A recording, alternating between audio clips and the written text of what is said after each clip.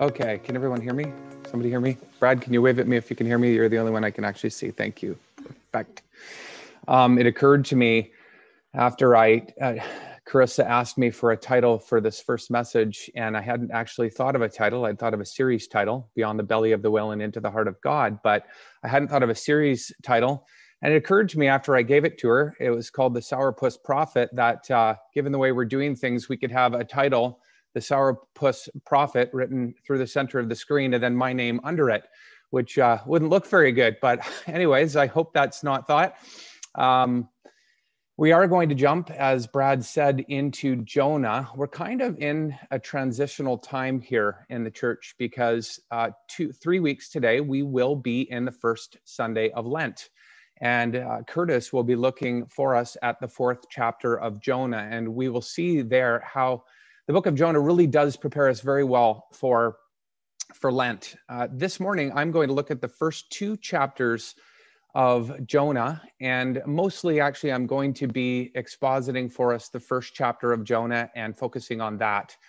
And so I invite you to turn in your Bibles, if you have them, to Jonah chapter 1 and chapter 2. And as you're finding that in your Bibles, it's a tiny little book, incredibly poetic. It's squeezed between Obadiah and Micah in the Old Testament. As you're finding that, let me just say that whatever else Jonah is, this book is a parable for the church today. The word Jonah, or the name Jonah, means dove. And who was God's dove? Well, as you learn from the Song of Solomon and Hosea, Israel was God's dove. And so there's whoever Jonah the prophet actually was in real time, he also is a representative figure of Israel as a whole. And of course, given that the church is now the new Israel of God, it's a picture of us. And so always remember that as we look at this book together. I'm going to read Jonah chapter 1. Beloved, listen to God's word. The word of the Lord came to Jonah, son of Amittai. Go to the great city of Nineveh and preach against it, because its wickedness has come up before me. But Jonah ran away from the Lord and headed for Tarshish. He went down to Joppa, where he found a ship bound for that port. After paying the fare, he went aboard and sailed for Tarshish to flee from the Lord.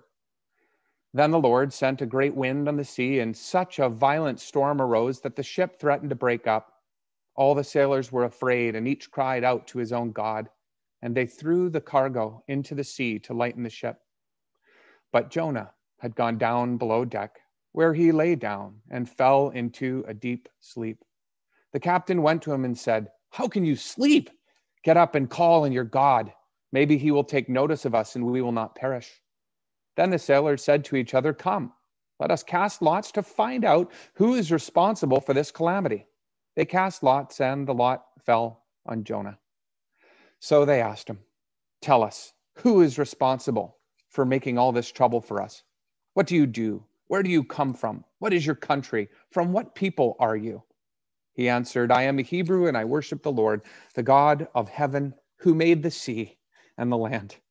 This terrified them, and they asked, "What have you done?" They knew he was running away from the Lord because he'd already told them so. The sea was getting rougher and rougher, so they asked him, "What should we do to you to make the sea calm down for us?" "Pick me up and throw me into the sea," he replied, "and it will become calm. I know that it is my fault that this great storm has come upon you."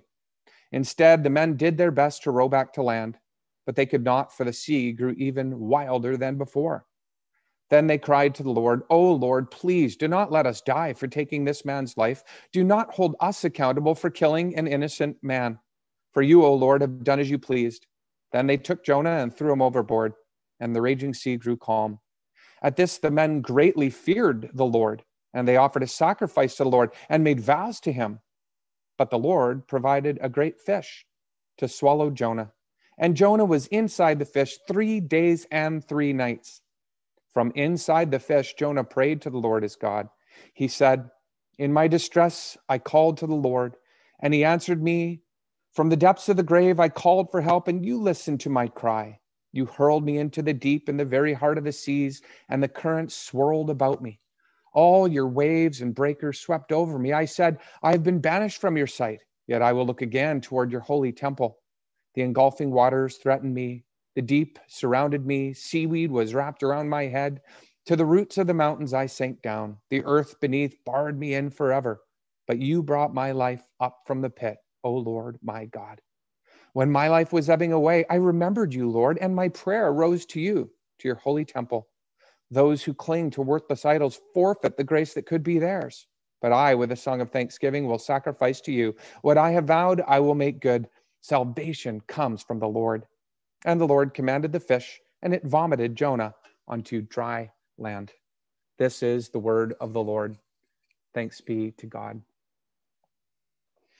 Almost everybody, whether they are churchgoers or not, have heard of Jonah. Jonah was the guy to be gobbled down by a massive man-eating fish, right? Jonah was the chap to be swallowed whole by a walloping whale and live there for 3 days and 3 nights eating who knows what. Almost everybody has heard of this Jonah and his whale of a tale. His adventure with the whale has sparked wonder and controversy, amazement and ridicule. Could it be? Is it possible? As I read on the internet, one elementary teacher and a little girl disputed Jonah's adventure with the whale as they talked about the largest mammal whales in their class. The teacher said it was physically impossible for a whale to swallow a human being because even though they are indeed very large mammals, they have really small throats. But the little girl insisted, the Bible says it, I believe it. Jonah was swallowed by the whale. The teacher reiterated that a whale could not swallow a human being. It is impossible. The little girl said, when I get to heaven, I will ask Jonah. And then a little cruelly, the teacher asked, yes, but what if Jonah went the other way? The little girl thought for a moment and then replied, then you ask him. But saints, the wonder and meaning of the Jonah story is not found in arguments of whether Jonah was really gulped down by a gargantuan fish or not.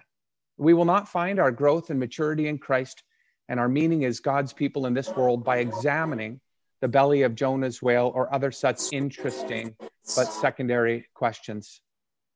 Rather, the meaning of this story is found in something much bigger, deeper, and greater than the prophet-consuming fish. It's found in the story itself, a story about a wicked city, a rebellious runaway prophet, a bunch of burly sailors, and most of all, a God who loves them all with an insane, otherworldly kind of love. Yes, this story of Jonah, which is indeed so masterfully written, it's a picture worth 1,000 words that gives us a prolonged glimpse into the hard heart of a prophet named Jonah and the soft heart of his God named Yahweh. It's a picture indeed that takes us beyond the belly of the whale and into the heart of God. And I hope that this glimpse will cause us to look inside our own hearts and see that Jonah is not so far away from us, and then to look to God and stand dumbfounded once again by his amazing, unfaltering and patient love. His love that reaches wider than our shoulders, wider than the narrow limits of our imaginations, wider than the small worlds we inhabit, and even wider than our impatience for the rebellion, faults, and wickedness we see in others. Let's look at the story together. We are told at the opening of our text that the word of the Lord comes to Jonah, son of Amittai, and God tells him, quote, go to the great city of Nineveh and preach against it because its wickedness has come up before me. The word that has come to Jonah is the beginning of the end for Jonah. These words make Jonah stand in some pretty prickly shoes. Because do you hear what disdainful task God is calling him to do? The Ninevites, of all the wretched things to be called to do, go and preach to that wicked and detestable nation that he and all Israel hates. Absolutely despicable. Go to those blacklisters. Jonah would rather eat worms. You see, friends, God is calling Jonah to go and preach, or more literally, as the Hebrew says, to cry out to a people whom, when Jonah is honest with himself, he would rather see burn and smolder in the fires of God's judgment. He would rather see them go to that other place. But hold on a second, we might say. Don't get so excited, Jonah, because isn't God's calling to Jonah to, quote, cry out against the Ninevites a very call to announce God's judgment against them? And the answer is yes, it actually most certainly is. Well, then come on, aren't we reading the text wrong here? Shouldn't it read instead that, quote, Jonah responded to God's call with great glee and excitement? because at last the destruction of Nineveh was going to be announced. So he went, stood on their corner with a sign that read, "Die and be gone 316, and cried with secret delight and cadence, Nineveh doomed at last, watch and see it blast."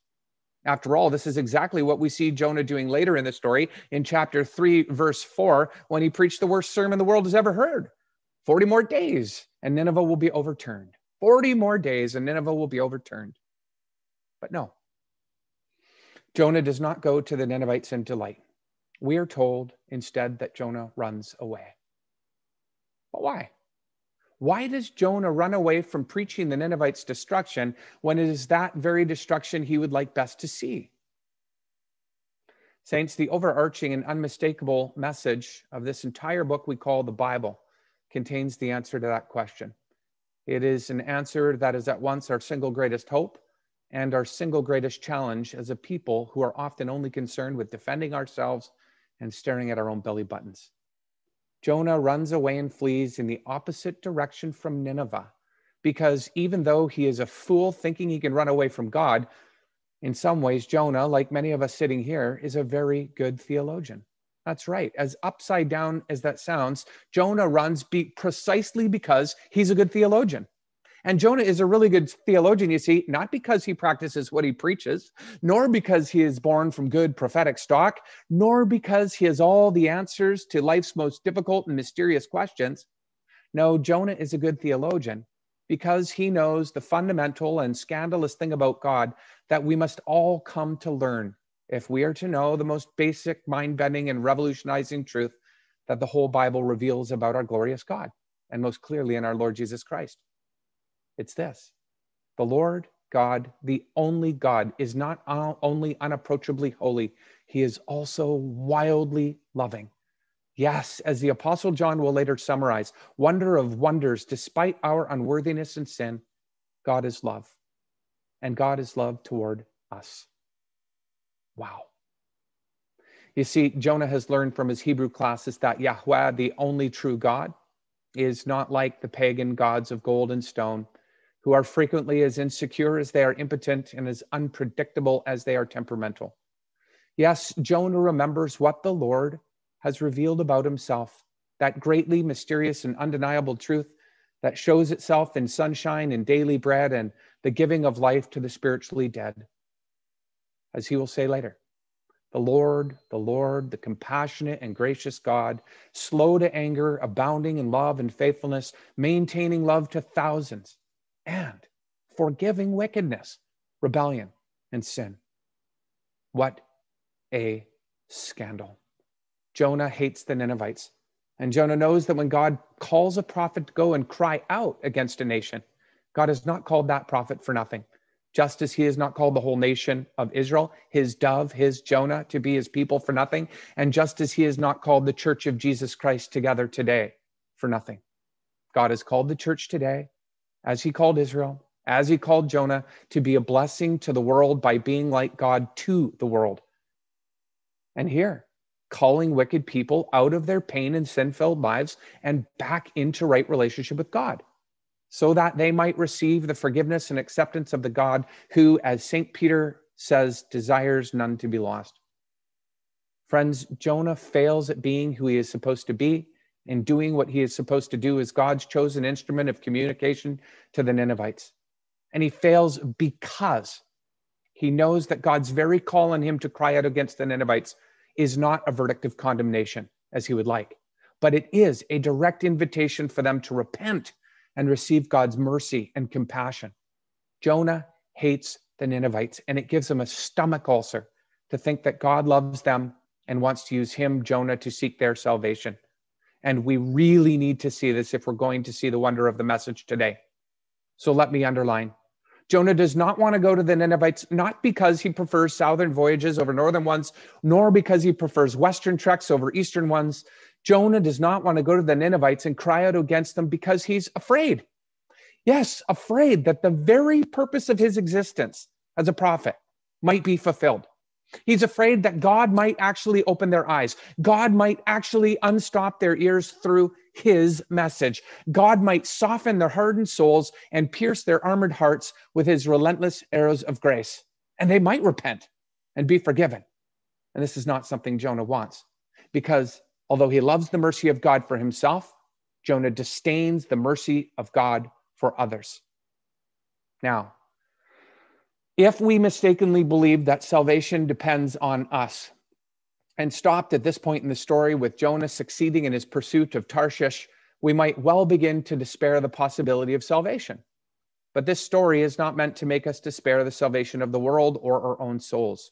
It's quite the opposite, really. Because, friends, beloved sisters and brothers, this story speaks hope to us. Because as the rest of it shows us so powerfully now, God is in complete control and God is scandalously loving. And that means that nothing can stop the King of Heaven from loving you, me, and all those in the world whom he chooses, just as he loved Jonah, the sailors, the Ninevites, without, as we see, losing any single one of them. Just look at how amazingly God responds to and uses Jonah's various runaway attempts to achieve his loving will. First, a storm. Jonah tries to run away from God by creating physical distance between himself and the place where God wants him. But as we read, then the Lord hurled a great wind on the sea, and such a violent storm arose that the ship threatened to break up. Perhaps Jonah skipped over learning the truth of Psalm 139 in Bible classes. Where can I go from your spirit? Where can I flee from your presence, O Lord? If I go up to the heavens, you are there. If I make my bed in the depths, you are there. If I rise on the wings of the dawn, if I settle on the far side of the sea, even there your hand will guide me. Your right hand will hold me fast. Jonah learns that he can't escape God by traveling across the sea, because God surely does reign sovereign over all the forces of nature and is in all places at all times, as the sea storm shows. So he changes his runaway tactic, trying instead in his second attempt to tune God out. That's right, Jonah tries to flee from God by taking a mighty power nap during the storm. Talk about a heavy sleeper. As we read, all the sailors were afraid and each cried out to his own God. And they hurled the cargo into the sea to lighten the ship. But Jonah had gone down below deck, where he lay down and fell into a deep sleep. Now, even though God has gotten the sailors' attention and begun teaching them that only the true God has power to save them, as they pray to their false gods to no avail and hurl their cargo overboard without relief, Jonah shows that he is still unmoved by God's advances. And we can quite honestly say that this storm snorer prophet is literally unmoved. So God responds with another type of storm, kind of. You see, God now sends a seething sea captain with wind in his jaws to go and wake Jonah up.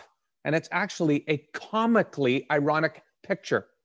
God sent the prophet Jonah to cry out against the pagan Ninevites, and now he sends the pagan captain to wake up Jonah and tells him to cry out to God. Ooh, how that must have pricked Jonah's pride. How can you sleep? Get up and call on your God. Maybe he will take notice of us and we will not perish.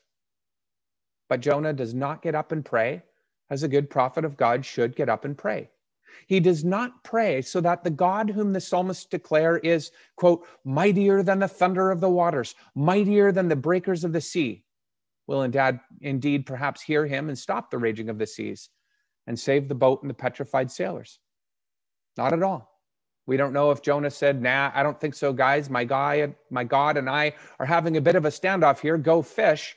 Or whether he said something else, but it seems clear that Jonah is once again reforming his runaway strategy, this time by allowing his heart to get just a little harder in his refusal to pray. But as we are coming to expect, this third attempt doesn't work either. God responds this time by using the sailors' lots to bring Jonah to justice. And even more than that, God uses Jonah's answer to the sailors' fury of questions to cast more light into the sailors' hearts in their journey to faith in the true God. Jonah says, I am a Hebrew and I worship the Lord, the God of heaven, who made the sea and the land. Jonah's declaration of the true God terrifies the sailors. Now, if it is true, as the Proverbs says it is, that the fear of the Lord is the beginning of wisdom, then it seems that these terrified sailors are well on their way to knowing God, who is the fountainhead of wisdom. And as we see, the sailors do actually become wiser as they now know who to blame and shame for the calamity that has befallen them. They ask Jonah, what have you done? What have you done? And we can almost hear a couple more exasperated questions of disbelief and disgust coming from the sailors at this point. Jonah, are you seriously a blasted buffoon? You serve the God of the sea? The sea? There's this life-threatening storm about to kill us. We've just thrown all the cargo overboard, and you were just downstairs sleeping, and you're not now on your knees wailing to God on our behalf? Are you completely nuts? Do you care, Jonah, for no one but yourself? And then they do ask him, what should we do to you to make the sea calm down for us? And you can be sure that they made him talk. No running away from God, and no running away from a bunch of terrified, brawny, and wind-blown sailors whom you've just caused a great deal of grief in a storm and lost valuables. Jonah's answer to them is a fourth runaway attempt. Pick me up and hurl me into the sea, and it will become calm. I know that it is my fault that this great storm has come upon you. There's been a lot of hurling. God hurled the wind. The sailors hurled their cargo. Perhaps the sailors hurled their breakfast over the edge. And now Jonah figures, hurling. Yes, hurling. This will be my successful runaway from God. Hurl me into the sea and let me die. God responds to this final runaway attempt by putting an end to the running.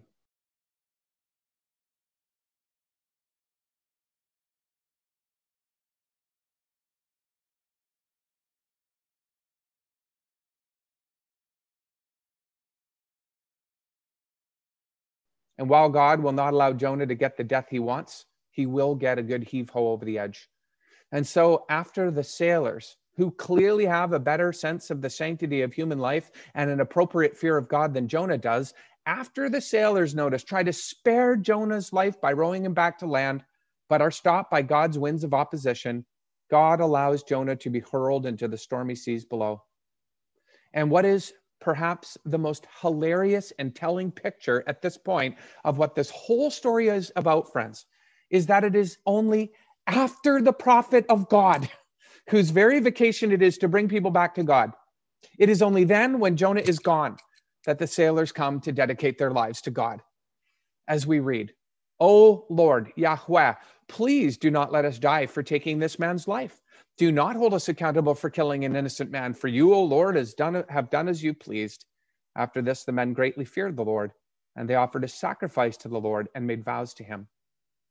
And as for Jonah, well, the hurling does not turn out the way Jonah had hoped, just like everything else he has tried.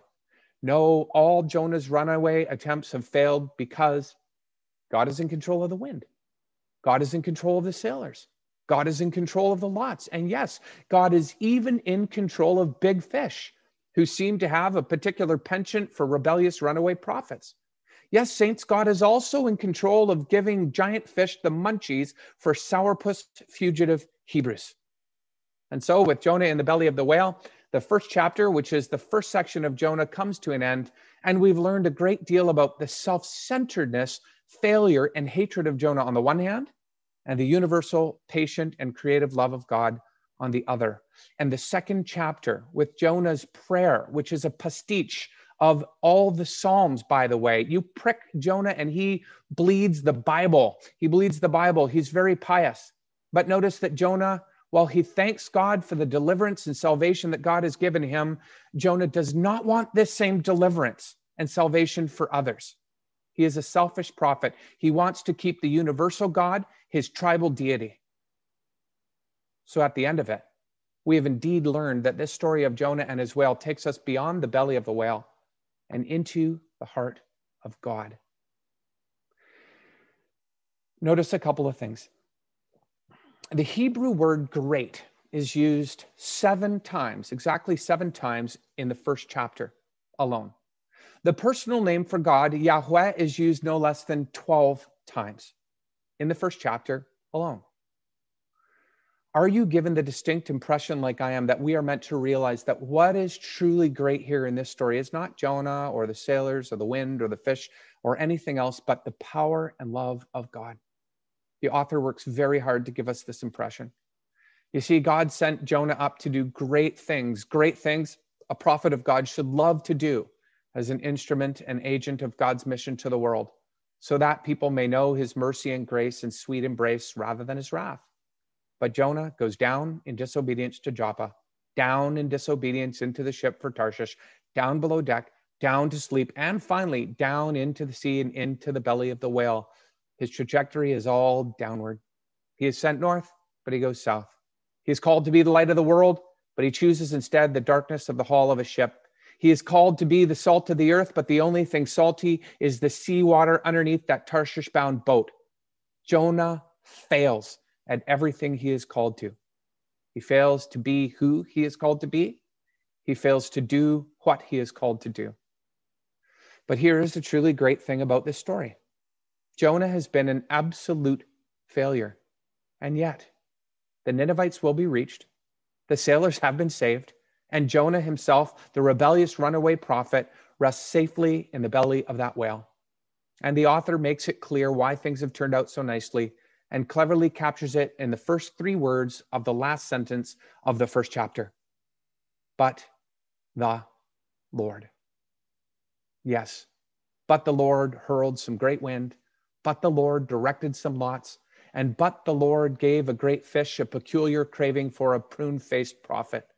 The Lord has directed all events like the master cosmic conductor that he is, so that all things would work out for the best according to the inscrutable love of God. Yes, but the Lord, from beginning to end, because of the scandalous, unbounded, and universal love of God for all peoples, of all colors, of all stripes, shapes, and sizes.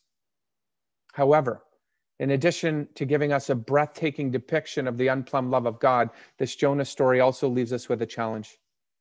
You see, beloved of God, it has been made abundantly clear to us in this first chapter that being chosen to be God's missionaries in this world, to be God's church, is a privilege given to us for us and not a dependency need on God's part, as if God had such needs. Salvation is 100% from beginning to end God's doing. And the fact that God chooses to use you and me and chooses to use us together as a church is more about God's love for us than God's need for our help.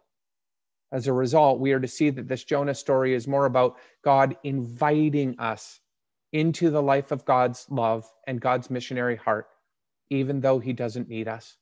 And that beyond being impossible, it is foolish for us to run away from this invitation. The challenge then is this: will we join him willingly? Will we allow God's Father heart to become our heart? Will we go where he sends us?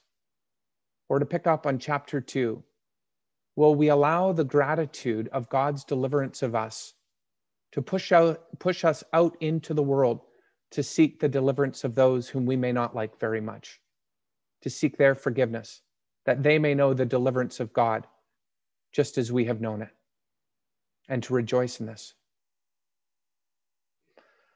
People of God, if you have not heard a word this morning, please hear this. God has not called and created us for Tarshish as his church. He's created us for Nineveh. And it is Jesus and not Jonah who has shown us in the most powerful and heart-cracking way what the love of God looks like when that love is wearing human flesh. You see, as I've tried to capture it in a poem by juxtaposing the ministry of Jonah to the ministry of Jesus, consider this. Jonah was anxious to die, to escape those he found so grim, but Jesus was willing to die for the world who hated him. Jonah ran away and fled from God's extra woeful call, but Jesus said to his Father, "Let your will be all in all." Jonah ran away and fled because God's love was sure to be sown, but Jesus came exactly because he wanted to make love known. Jonah slept through a storm for him and then refused to pray, but Jesus slept and showed his God by making the winds obey. Jonah's guilt was shown and called by God's sovereign use of a lot, but Jesus' purity was clear in all he lived and taught. Jonah welcomed the stormy waves, escaped love by seeking death, but Jesus embraced the bloody cross to give us new life and breath. Jonah went down in a belly, in the whale where God made him room, but Jesus went down in the belly of death and rose to make it a womb. One final thought. It has been 100 years since the Titanic went down. I was reading an essay by Daniel Mendelsohn in the New Yorker, which was exploring why this event has been a story of endless fascination for journalists and for us generally. There were a lot of reasons that he pointed to. He said, because of the human pride, this was claimed to be an unsinkable ship. It turned out to be very much sinkable. It gave us a window into the privilege of the rich over the poor. The rich were saved, but the poor were left to drown. It gave us a window into the horrors of people freezing out there on the ice and those who watched them. All of these things were topics of fascination. But there is one aspect of the going down of the Titanic, Mendelsohn points out, that's absolutely mystified historians and journalists ever since it happened. And that is this, that there was another ship called the Californian only 10 miles away from the Titanic that just sat there the whole night, completely disregarding all of the Titanic's frantic signaling. And this has never been sufficiently explained. Why did the Californian, a mere 10 miles away, do nothing? Why did it just sit there when it could have helped? Mendelsohn resolves that it was, quote, the immovable resistance of sheer stupidity. Here's a question. What will be said of the church, of Willoughby Church in 100 years from now, or of us as individual Christians? Will the church of future ages or even the world look back and when we saw the world sinking and drowning and freezing in sin, will it say that we acted, that we proclaimed the gospel with courage, that we did what we could in the wisdom that we had? Or will they say, look, another Californian stuck in the immovable resistance of sheer stupidity? Let me offer a prayer. Lord God, we know that you have better things for us in the way that you want to use us in this world. We ask once again that you would fill us with your Holy Spirit. Empower us with your empowering presence so that we may be a beacon of light, that we may be saltiness in a world that has lost its saltiness. That, Lord, when we, as we see in the book of Acts, proclaim that Jesus is Lord, proclaim a message about repentance and the forgiveness of sins, that you would go before us, moving in hearts, penetrating them like you penetrated the Ninevites, Lord, so that they may know you, they may turn around, and they may be given new life. We thank you for this incredible dignity that you have given us, that you have invited us to share your love with this world. Not only have you given us of your love, O Lord, and we have tasted it and seen it, but you've given us the mission of sharing it with the world. Help us to be able to do this in our day as well. And during this COVID-19, Lord, 19 time where we're finding ourselves as the sent ones in more ways than we would like. We can't gather bodily as we would love to. And this, Lord, is a bleak substitute sometimes, as many of us feel. But help us then during this time to embrace the fact that you are sending us. You're sending us to the neighbors next door. You're sending us to those who are lonely, who are wounded, who are struggling with mental illness and other things. Give us boldness, give us courage, give us your love. We pray in Jesus' name. Amen.